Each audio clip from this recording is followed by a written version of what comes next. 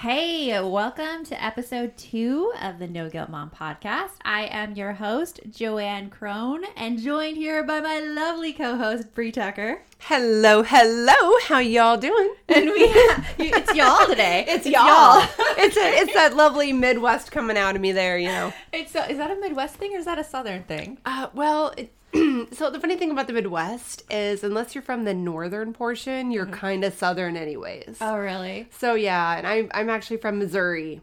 And so it just depends on there's this invisible line in the middle of the state. Once you pass it, it's just you're Southern no matter what. And then... Because I really like to use y'all, and my friend Tasha, she's in North Carolina, she used it all the time, and I asked her to deputize me as Southern so I could use y'all. Because I'm like, y'all just sounds fun.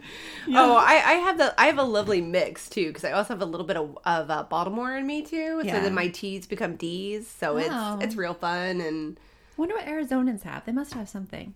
No, I feel like Arizonans are very even, but it's just because we live here. I feel like I can't hear where they're from. I'm always listening for their other accent because half of Arizona's transplants. They are mostly from Minnesota. I've noticed Minnesota. I even say it because my husband's from Minnesota, so I'm like Minnesota. Yeah. I can't say it when I'm intentionally thinking about it. Yeah, a lot of Minnesota. Anyways, today's episode we are interviewing Dr. Lisa Bravo. She's an internationally recognized relationship expert. I believe it. It was very, very eye-opening. It was great. We talked a lot about socialization in kids, especially during this pandemic when they can't go to school. What are we supposed to do? We supposed to do? And we learned a new catchphrase that we put on shirts. Yes. Okay, ready? 1, 2, 3. Embrace the messiness. I forgot it for a second there. I had all the pressure. And I was like, oh my gosh, what is it? Brie will talk loud enough for the two of us. It's okay. It's embrace the messiness. And Dr. Bravo, she is also the author of a book coming out in early 2021 called The Bravo Effect, Strategies for Parenting Extreme Teens. I smell a book club. A book club. That could be a book club in the future here for No Guilt Mom. Definitely. Yeah. So with that, let's get into it. You want mom life to be easier. That is our goal too. Our mission is to raise more self-sufficient and independent kids, and we're going to have fun doing it. We're going to help you delegate and step back. Each episode will tackle strategies for positive discipline, making our kids more responsible, and making our own lives better in the process. Welcome to the No Guilt Mom podcast.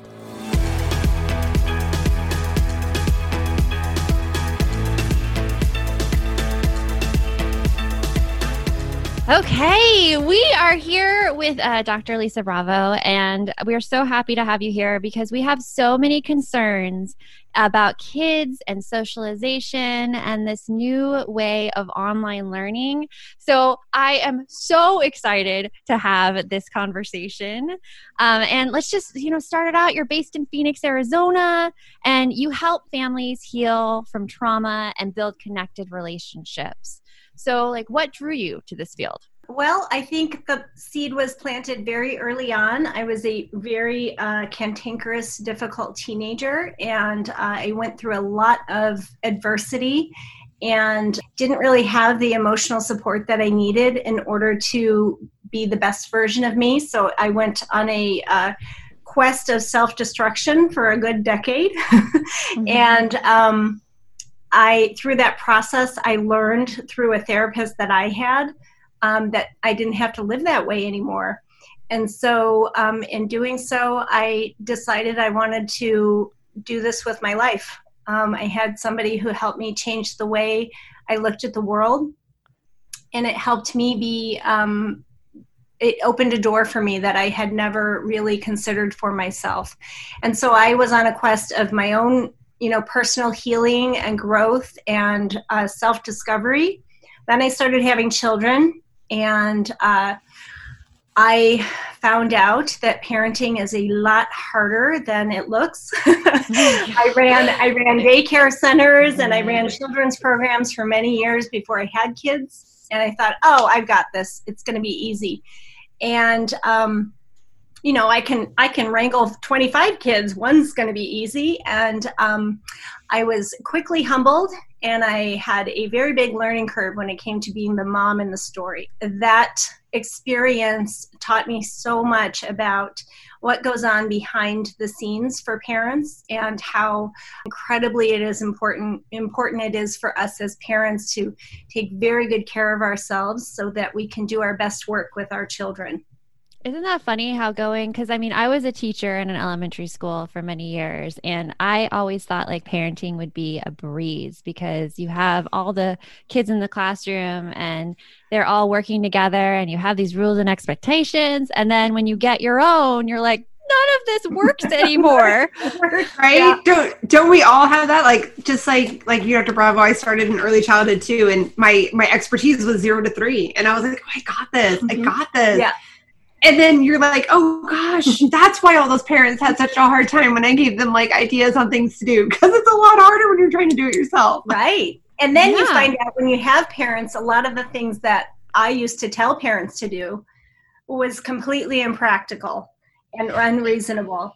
And it had nothing to do with the parent not having the skill or trying to make it work. It had everything to do with understanding what motivates that child and how that child works. And that was a huge discovery for me. I feel so bad for like some of the parents that I had in my classes when I was a teacher, because at that time my daughter was probably like, she was just born. She was a newborn. And here they came to me and they're like, oh my gosh, what should we do about homework? And I'm like, well, set aside a place and they'll just do it. And I'm like, no, it doesn't work that way anymore. Mm-hmm. And you learn so much through experience and practice. And now your 2 kids, they're grown. Mm-hmm. And so like, what did they like, how have you really approach this whole experience of like your experience coming from this place of where you had, like you said, a self-destructiveness early on, and then seeing them grow up? Like, how has your past experience really affected how you parent them and what skills you teach them? Yeah, that's a great question. I think because of what I went through, it prepared me for getting ready for all the crises and all the things I was going to have to deal with as a parent, because I put my parents through a lot. I actually really, as a child, as I got older and then I could see myself as a child, I had some perspective, and I was able to understand that what I needed the most was connection and emotional support. And that superseded everything else. And so I was very, as my children grew, very interested in being that provider of that emotional support, and understanding that their well-being comes before grades, comes before school, comes before friends. Their emotional connectedness to me is the number one source that I can give them. So that has been sort of how I've raised them, and prepared for all the trapdoors that were going to happen. And the funny part is that all the things you prepare for are never what you have to deal with. It's ironic, but it's true. Yeah. And, my kids were not rebellious. They've been very, not easy. They're very difficult, or very different personalities. My son tends to be very emotionally intense and has been since he was young. So I learned a lot about motivation and connection. He was not a kid who liked school. He was very active. So we always had challenges with him from that direction. My daughter was perfectionistic and very sort of rigid, and always had to do things perfectly or she wasn't going to try them. So I had one at each end of the spectrum.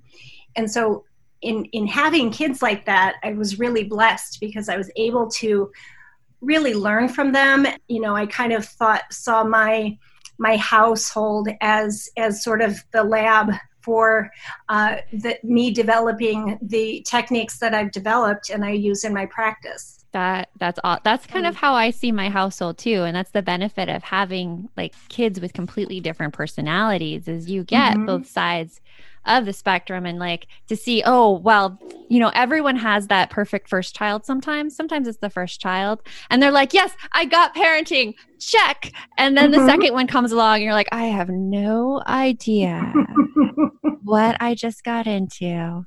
I've been looking for simple ways to form healthy habits and get the nutrients my body needs, even on busy mornings. And oh my gosh, has it been busy lately. And that's why I decided to give AG1 a try. Not only does AG1 deliver my daily dose of vitamins, minerals, pre and probiotics, and more, but it's a powerful, healthy habit that's also powerfully simple. It's just one scoop mixed in water once a day, every day, and it makes me feel energized. Even like I still add the coffee on there because I like it a lot.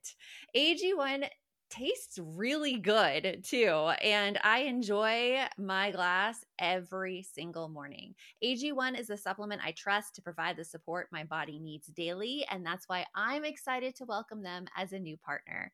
If you want to take ownership of your health, it starts with AG1.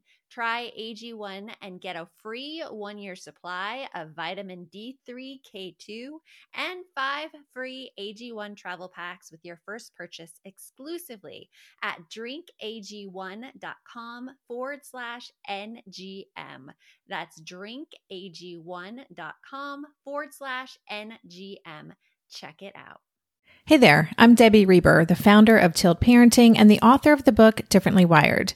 The mission of Tilt is to change the way neurodivergence, whether that's having a learning disability, having ADHD, being gifted, autistic, or some combination of all of the above, is perceived and experienced so differently wired kids and the parents like us raising them can truly thrive.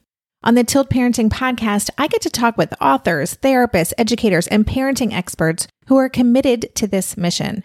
I ask the questions my listeners are most curious about when it comes to supporting our kids. And in turn, my guests share strategies for challenges, out-of-the-box ideas for navigating school, best practices for therapies, tips for advocating, and so many thoughtful insights on what it really takes to help our kids grow up feeling seen and respected so they can create awesome lives for themselves. I know that raising a differently wired kid can feel overwhelming and isolating, but I promise you, you are not alone, and it can feel so much better. If you're on this parenting journey, come listen to Tilt Parenting. Together, we can shift this paradigm and show up for our exceptional kids with hope, possibility, and joy. Right. But I love how you talk about connection and emotional support. So now that we're in this kind of weird age of like online schooling, we have a lot of parents who are concerned about their relationship with their kiddos during this and them having to be kind of both the enforcer of teaching and the parent.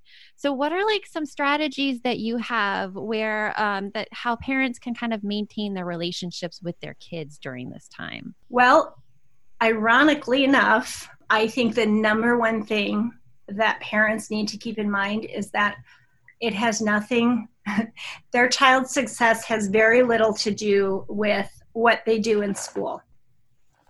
That's a good point. Do on Zoom. The success happens way before that.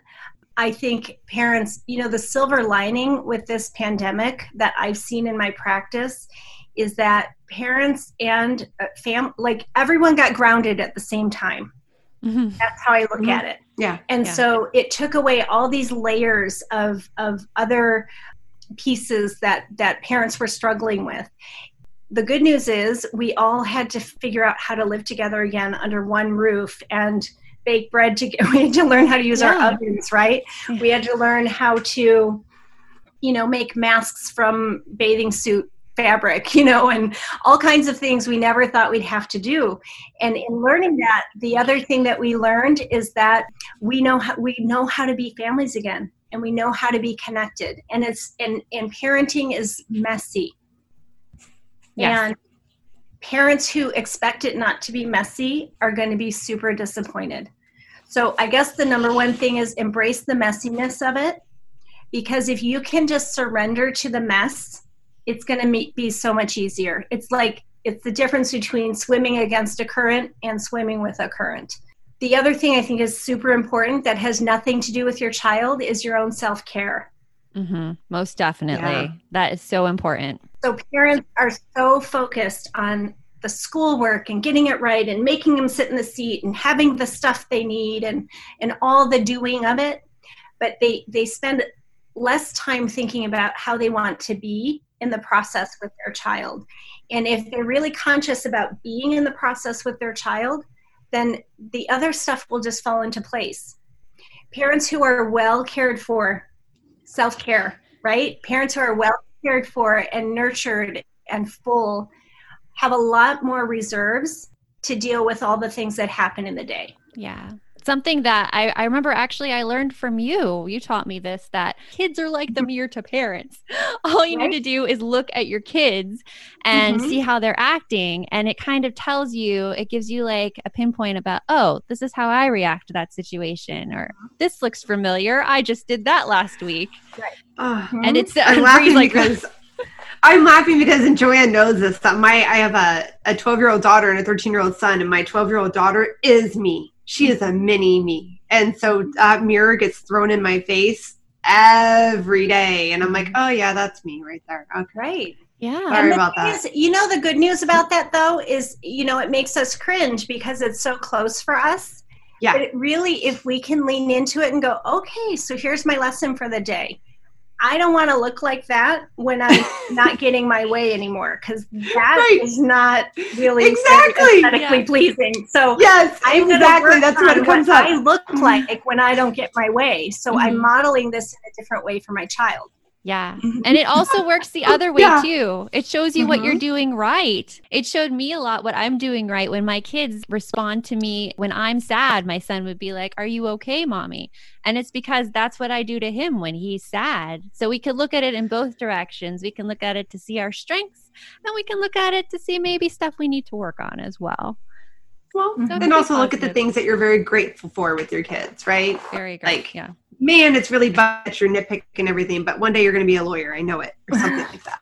Right. And you can look at those parts. They're the parts of them that feel abrasive or difficult are usually connected to our own healing or need to heal something.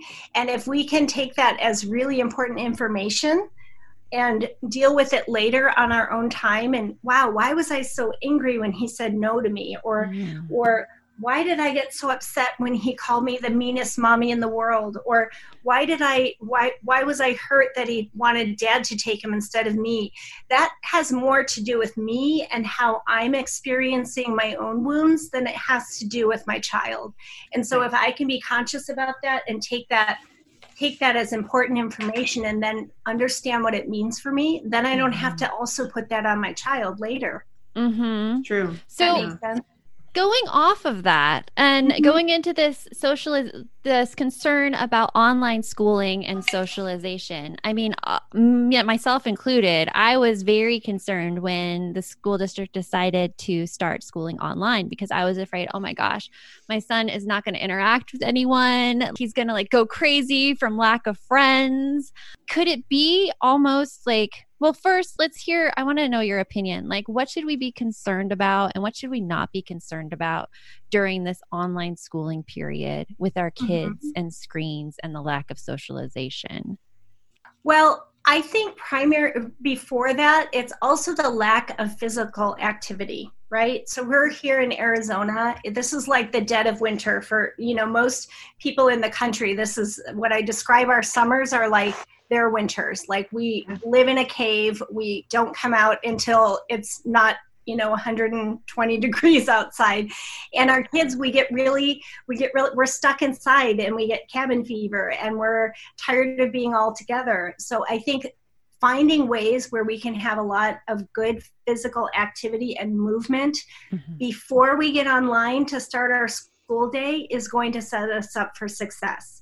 I had a mom that I talked to last week who's actually a teacher, and she gave me a brilliant idea, starting with physical exercise. But the next thing is they also need structure and routine. So setting up that school day like a school day, they get up, they do their exercise, they jump on the trampoline or go for a swim or ride their bike around the block before it gets too hot. then they have breakfast. Then she actually has her kids packing their lunch for school. My kids do that. And put it in the lunchbox, and then they go to the workspace for the day. And it creates this routine that's super important for kids, and this structure that's important for them. And the first week they are going to push against it. You have to anticipate that. That does up. It means that that's a normal part of their learning a new routine, and they're trying to instill a new habit. And so we have to also know that we have to be consistent with that habit, even more so than they are. Having a dedicated bedtime and having all of those routines back into place like they had them as if it were a real school day is really going to help support that process. That's important. Yeah, because it's easy. It's easy just to be like, oh, like you only have to show up to school in your pajamas. You know, it doesn't really matter when you go to bed. Like it's really easy to fall into that kind of mindset. Yeah. So knowing that, you know, go back to the routine, treat it like a normal school day, have them go to bed at a certain time. Like it makes such a difference. Packing the lunch is a great way to change the kind of the way that it transforms as well. It gives them it's a different structure. And then they have a lunch ready that they don't need to interrupt parents who are working to like make them lunch. It's it's brilliant, actually. Yes, definitely. That's a good idea right there. Yes. Have kids pack a lunch. The other thing I do think we know that kids are by nature are kinetic learners and kinesthetic learners. So they learn through movement. I will say I am slightly concerned that so much of the curriculum that's rolling out has to do with sitting in front of the computer. I think that it's unreasonable for parents to expect that their kids, their kindergartners, first graders, second graders, up to fifth and sixth grade are going to be able to sit in front of a computer without having a meltdown. That was my big concern. Yeah. I want you to expect it to be messy. Expect there to be meltdowns. Then you won't be disappointed. Then you can go, okay, we got that out of the way. Check. You know, it's very difficult to sit. So they need to have some time to wiggle around in between. You know, have a dance party. I think that's a great way to work with kids. I've been doing lots of telehealth over this time. And so I've had to really kind of expand my repertoire of keeping kids engaged. And we have, you know, I put in songs and we have a dance party for 5 minutes and we wiggle and then we sit and try again. Especially kids with neurotypical development. If you have kids on that have any kind of special needs or attention deficit disorder, it's very difficult for them to sit and learn at the same time. I know we have a ball in my office that was, it's a ball chair, and it was like the most coveted chair in my office for my kids with ADHD because they would just sit and bounce on this ball. It may drive the teacher crazy, but that child needs that kind of input in order to be able to focus. So I think allowing them to have a way to keep themselves engaged in a kinetic way is really important. Yeah, I like that advice because a lot of the worries stem from kids being glued to screens. And tell me if I'm wrong here, but my advice typically has been like, it's really not the screens that are the issue. It's the inactivity that's an issue, and it's the quality of the screen time that's an issue. When we go into this online schooling, it's actually very high quality material that's being taught on these screens. And so what would you say to parents who are concerned that their kids are going to be glued to the screens? If you're a parent, I invite you to join us at the Mindful Mama podcast, where it's all about becoming a less irritable, more joyful parent. With sometimes hilarious and always thought-provoking experts and friends, at Mindful Mama, we know that you cannot give what you do not have. And when you have calm and peace within, then you can give it to your children. I'm Hunter Clark Fields, and I can't wait to see you there. Listen in to the Mindful Mama podcast. When it comes to raising kids, there's so much to consider. Things like, what do we feed them? When do we feed them? How do they sleep? What does it look like to raise kind kids? How does their nervous system work? How do I keep myself calm? What are my triggers? There's so much that comes into play, and we are distilling all of that information for you at Voices of Your Village podcast, where we bring experts in the field of early childhood and education and psychology and across the board so that you don't have to comb the internet for information. screen. You get to show up and hang out and have shame-free, judgment-free conversations and insights into what it looks like to raise kind, empathetic, emotionally intelligent humans. I'm Alyssa Blask Campbell. I have a master's degree in early childhood education. I'm a mom of 2, and I am walking this journey right alongside you doing this work. Come hang out with me at Voices of Your Village, and we can dive into real conversations with actionable tips. Well, I think the concern isn't about the schoolwork. It's about when they're done with school, then they're on the screens for 6 more hours. Mm-hmm. Yeah. Right? So that's kind of really the truth about what happens. So typically in a day before COVID-19, kids would go to school, they'd come home, they'd have their snack, get their homework done, then they'd be on screens until bedtime. Mm-hmm.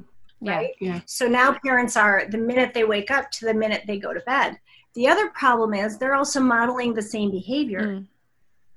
Just going because they're working from home. So the way the child sees it is, well, you're on your screen all day. Right. You're barely paying attention to me. That's how they see it. Mm-hmm. So it's super important that you have an end time, a start time, and an end time for your workday too. That's a double right there. Yes.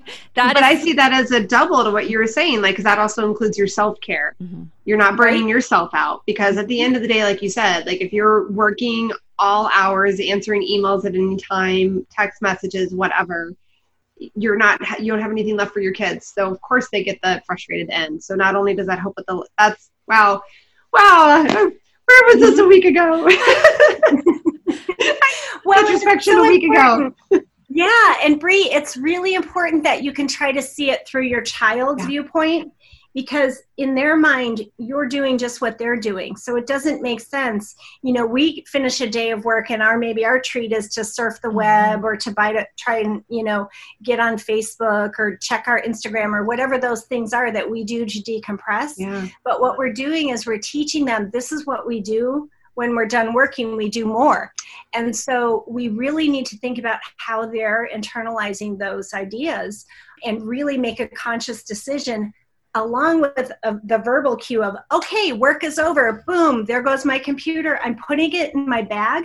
And now it's our time together. What are we going to do? Mm-hmm. And then be really actively involved in some kind of activity that's physical with them, that brings joy, that builds those active memories for them. So they start to build their bandwidth around spending time means spending time together. Now that does take out the social aspect with peers, and we can talk about that in a minute, but I think just building on what you have available, your family, you're an important resource. Your kids want you more than anybody else. And that's the absolute truth. They do. And I think that self-care for parents really goes hand in hand in that, because there are times when I will finish a whole work day and I feel like I have given myself completely to my work and to my all my concentration to my work.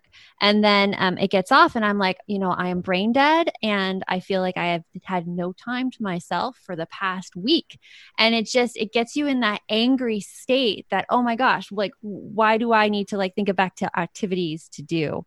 And so I think it really goes back to self-care and making sure that, yes, you have work time, but you also need time to step away from your kids. And if you don't have that time to step away from your kids and really nurture yourself and nurture what you like to do, you are not going to have that energy or feel anything like being connected in the evenings. So it's it goes in this whole big jumble. And it's hard to. Well, and if you could probably speak to this, Joanne, your kids are going to get your energy one way or another. Oh, they definitely are. They are. Whether that's good or bad. They're going to go for the back end. Yeah. They're going to get it any way they get it. So that's the thing that I think a lot of parents don't understand is, if you feed them energetically and with your time and with your emotional connection before they're hungry for it, then they're fed emotionally, and then they're not picking at you, they're not grabbing at you every 5 minutes. Then they feel the sustenance of your connection, and that means that it's really conscious. It doesn't mean you're returning emails and on the phone, and every 5 minutes you're interrupted with something else. It means you're concentrated. It doesn't have to be for hours at a time either. If you get in the habit of just really giving to them, nobody else is in the room but them. And imagine it's like the last 10 minutes you're ever going to talk to them. You know, how would you spend that time? Like really make it intense. So you're with them. Then later they don't feel the need to compete with your phone and to compete with your computer and to compete with the remote control. Because they have their time. They know when it's their time, and they know when it's the time that you have to focus and concentrate on work. Well, and they feel seen. And they feel connected. And they aren't going to look for that connection in other ways. Yeah. Yeah, no, I totally agree. It's hard when you're in the habit of going directly to your phone after work to then immediately switch to that, you know, I'm going to stay connected with my kids. And it's almost like, I mean, I've gone through this, and it's almost like a boredom thing at first. And it sounds so bad that it's like, oh my gosh, I don't have this time to spend with my kids. Really, I do. I'm just not used to fully being present and with them. And so it's like a lead up process that needs to happen in that. But it's great advice. Give them that. Well, and you know, Joanne, I want to just piggyback onto that, because I think what a lot of parents will say to me is, well, I'm tired, and sometimes I'm too tired to spend time with them. And what I will say to them is, that's true, but what happens? Do they know exactly how to get you off the couch? Do they know exactly the right words or the right sibling to knock down? They do. Or the dog? Yeah. Oh, yeah. Yeah. Do they know exactly the right things to get you energized in a way that you didn't know you had in you? And then when you're angry, how much energy does that take? Yeah, it's true. We get really fixated on our anger, and we're really good at lecturing and getting involved in those moments. And we don't even think about that as an expenditure of our energy. No, we don't. But truly it is. So if we consciously decide to spend it on the front end, it's such a better day. When you're reviewing your day and you have to go to sleep at night, you don't have as many regrets. That is a great point. Going back to kind of kids' socialization in online schooling, and them really not having that connection they used to with their friends. Like, what is one way that parents can feed their kids' socialization needs? Here's the thing that I want parents, because I think parents feel really worried about this time, and they feel really frustrated, and they feel like their kids are going to miss a lot of social development. And I understand that concern, because it is different over screens. It's different when you don't have that face-to-face interaction. And so I do think that parents are going to have to be really creative in using their family system for that. I also know of families that have aligned with other families that are also social distancing and haven't left their homes, and they've created like friendship pods. So that's something to think about too, where this group of these parents have not left their house, their kids haven't left the house, and they've been quarantining. That's an option for some parents. Another something to think about is all children that we're talking about right now have grown up with screens, right? So it's not like I don't know, there's a few of us left. I'm really old, so I remember life without screens. Maybe you guys don't, but most kids have grown up. It's part of their norm. So my experience has been that a lot of times parents are more concerned about it than the kids are.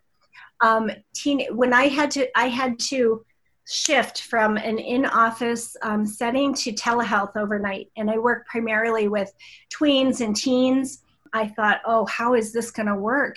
I really like the interaction that we have and kind of what happens when you're in a live setting with a teenager. And I didn't know how this was going to work, this setting, but what I found is they're so comfortable in this setting. I'm actually getting a lot further in counseling with some kids, and they're being a lot more honest and a lot more direct because they feel more comfortable in this setting.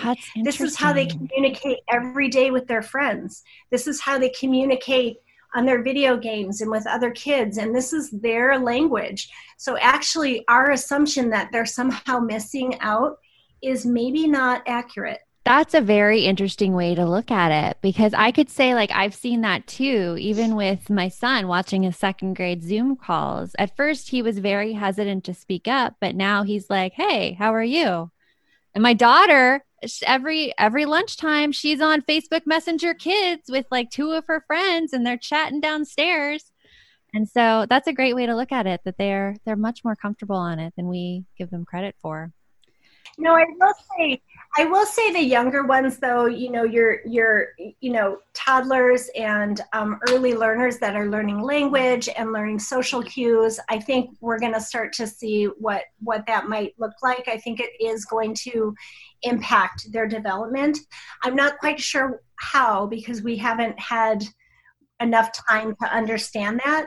But that's why I think it's super important for toddlers, especially, or preschoolers, to be able, in some ways, I think it's good for them to be able to see facial expressions in this way versus having a mask on. Yeah. Right. Because you can't read social cues. You can't read the nonverbal communication in the same way. So I do think that that's going to be an interesting part of this. I made the decision to close my office because I didn't want to be like this all day with kids. I want them to be able to see my facial expressions. And I felt like this was a better way to manage that. I think I've been pleasantly surprised at how kids just adapt. As long as we adapt as the parents, when mama's okay, everyone's okay. And that is the absolute truth. So as long as we learn how to adapt and understand that it's okay, our kids are resilient, and they are like water. They will do whatever whatever our cues are is what they bounce off of. But really, they're so much more adaptable than we are. Yeah, it's like we say it, no guilt mom. The best mom is a happy mom. So take care of you. So I've loved these insights that you've had into kids and socialization and everything that we can do as parents to support them. And you have a book coming out, which I'm super excited about. Can you tell us a little bit about that? The book is called The Bravo Effect: Strategies for Parenting Extreme Teens. And it really kind of was born out of a lot of the things that I've developed in my private practice and working with families. I focus on extreme behavior because that's typically what brings people into my doors. So a lot of the challenges that parents have with teenagers and tweens come from that family system and that relationship. So I provide a scaffolding using the acronym of my last name, I love that, which is behavior, relationships, attitudes, values, and opportunities. And using those 5 domains, parents can begin to evaluate where they are at with their child. But at the core of all of that, again, is connection and emotional support. Kids who feel emotionally connected and supported make much different decisions in their lives than kids who do not. Definitely. So a lot of the book is about how to connect and how to make that a sustainable relationship, even when there's been trauma, even when there's things they have to heal from, in spite of it or because of it. That's a great takeaway for parents. Just remember connection and emotional support, and I feel like the rest will be okay. It'll be okay. Well, thank you so much for joining us and answering our questions. Like, it's been such a pleasure, and we've loved having you. Thank you for asking me. This was a fun topic. Yeah, and we'll talk to you soon.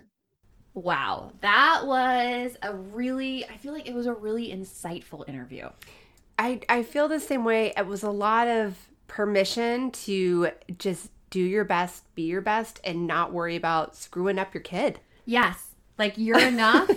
You're doing enough. Embrace the messiness, right, like we said at the beginning. And I liked her. She had some really great tangible advice in there. I liked the whole finding like your family pod. Mm-hmm. That's something that my family has utilized a little bit for the kids. And I noticed that it really did help their spirits when we were able to start doing that. It helps. Mm-hmm. It helps a lot. Like our kids are all together downstairs right now while we record this podcast. And they're working. And it's honestly easier having your kids here and working with them than it was just them by themselves. And it's funny when you say working with them because they're not working. They're literally just by each other. Just having that other person right there really helps their emotional well-being and their feeling of I feel like a little bit of their normalcy for sure. Yeah, definitely. It's like you help my emotional well-being because you just started here and I've been working by myself for 6 years, and like as soon as you started, I became super productive, girl. I know. Like, I was sitting here like, wow, she's getting a lot done. I'm like, but I'm usually not that way. But I had to work remotely a lot in my previous job because it was during the pandemic as soon as everything opened up or as soon as everything went down, I guess. However you want to say it.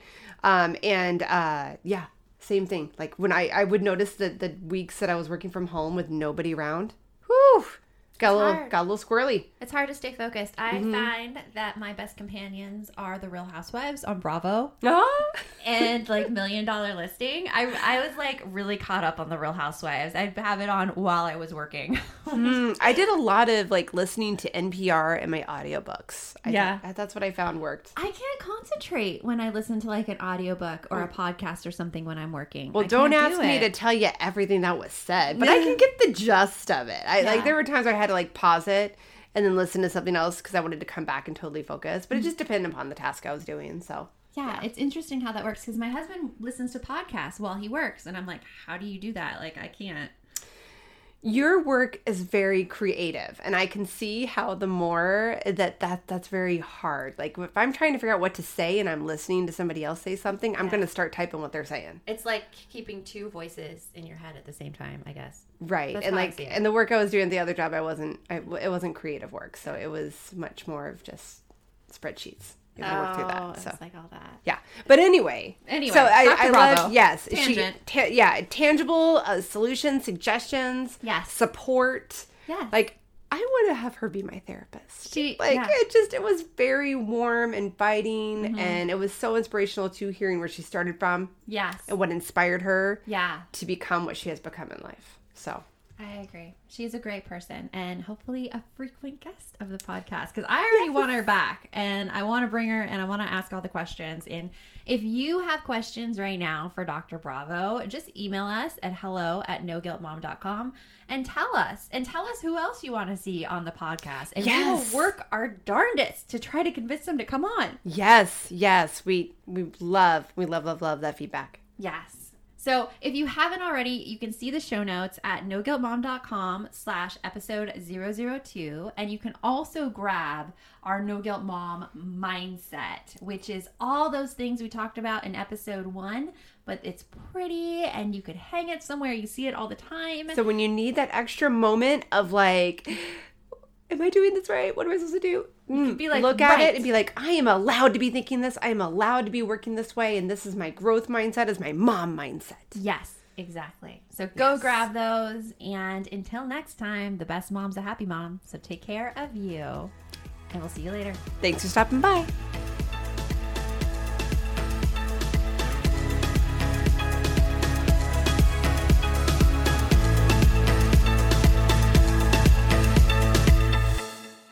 No one told us the truth about parenthood. Why? This is the podcast everyone needed before they had kids because now that those little ones are here, there is a lot to unpack.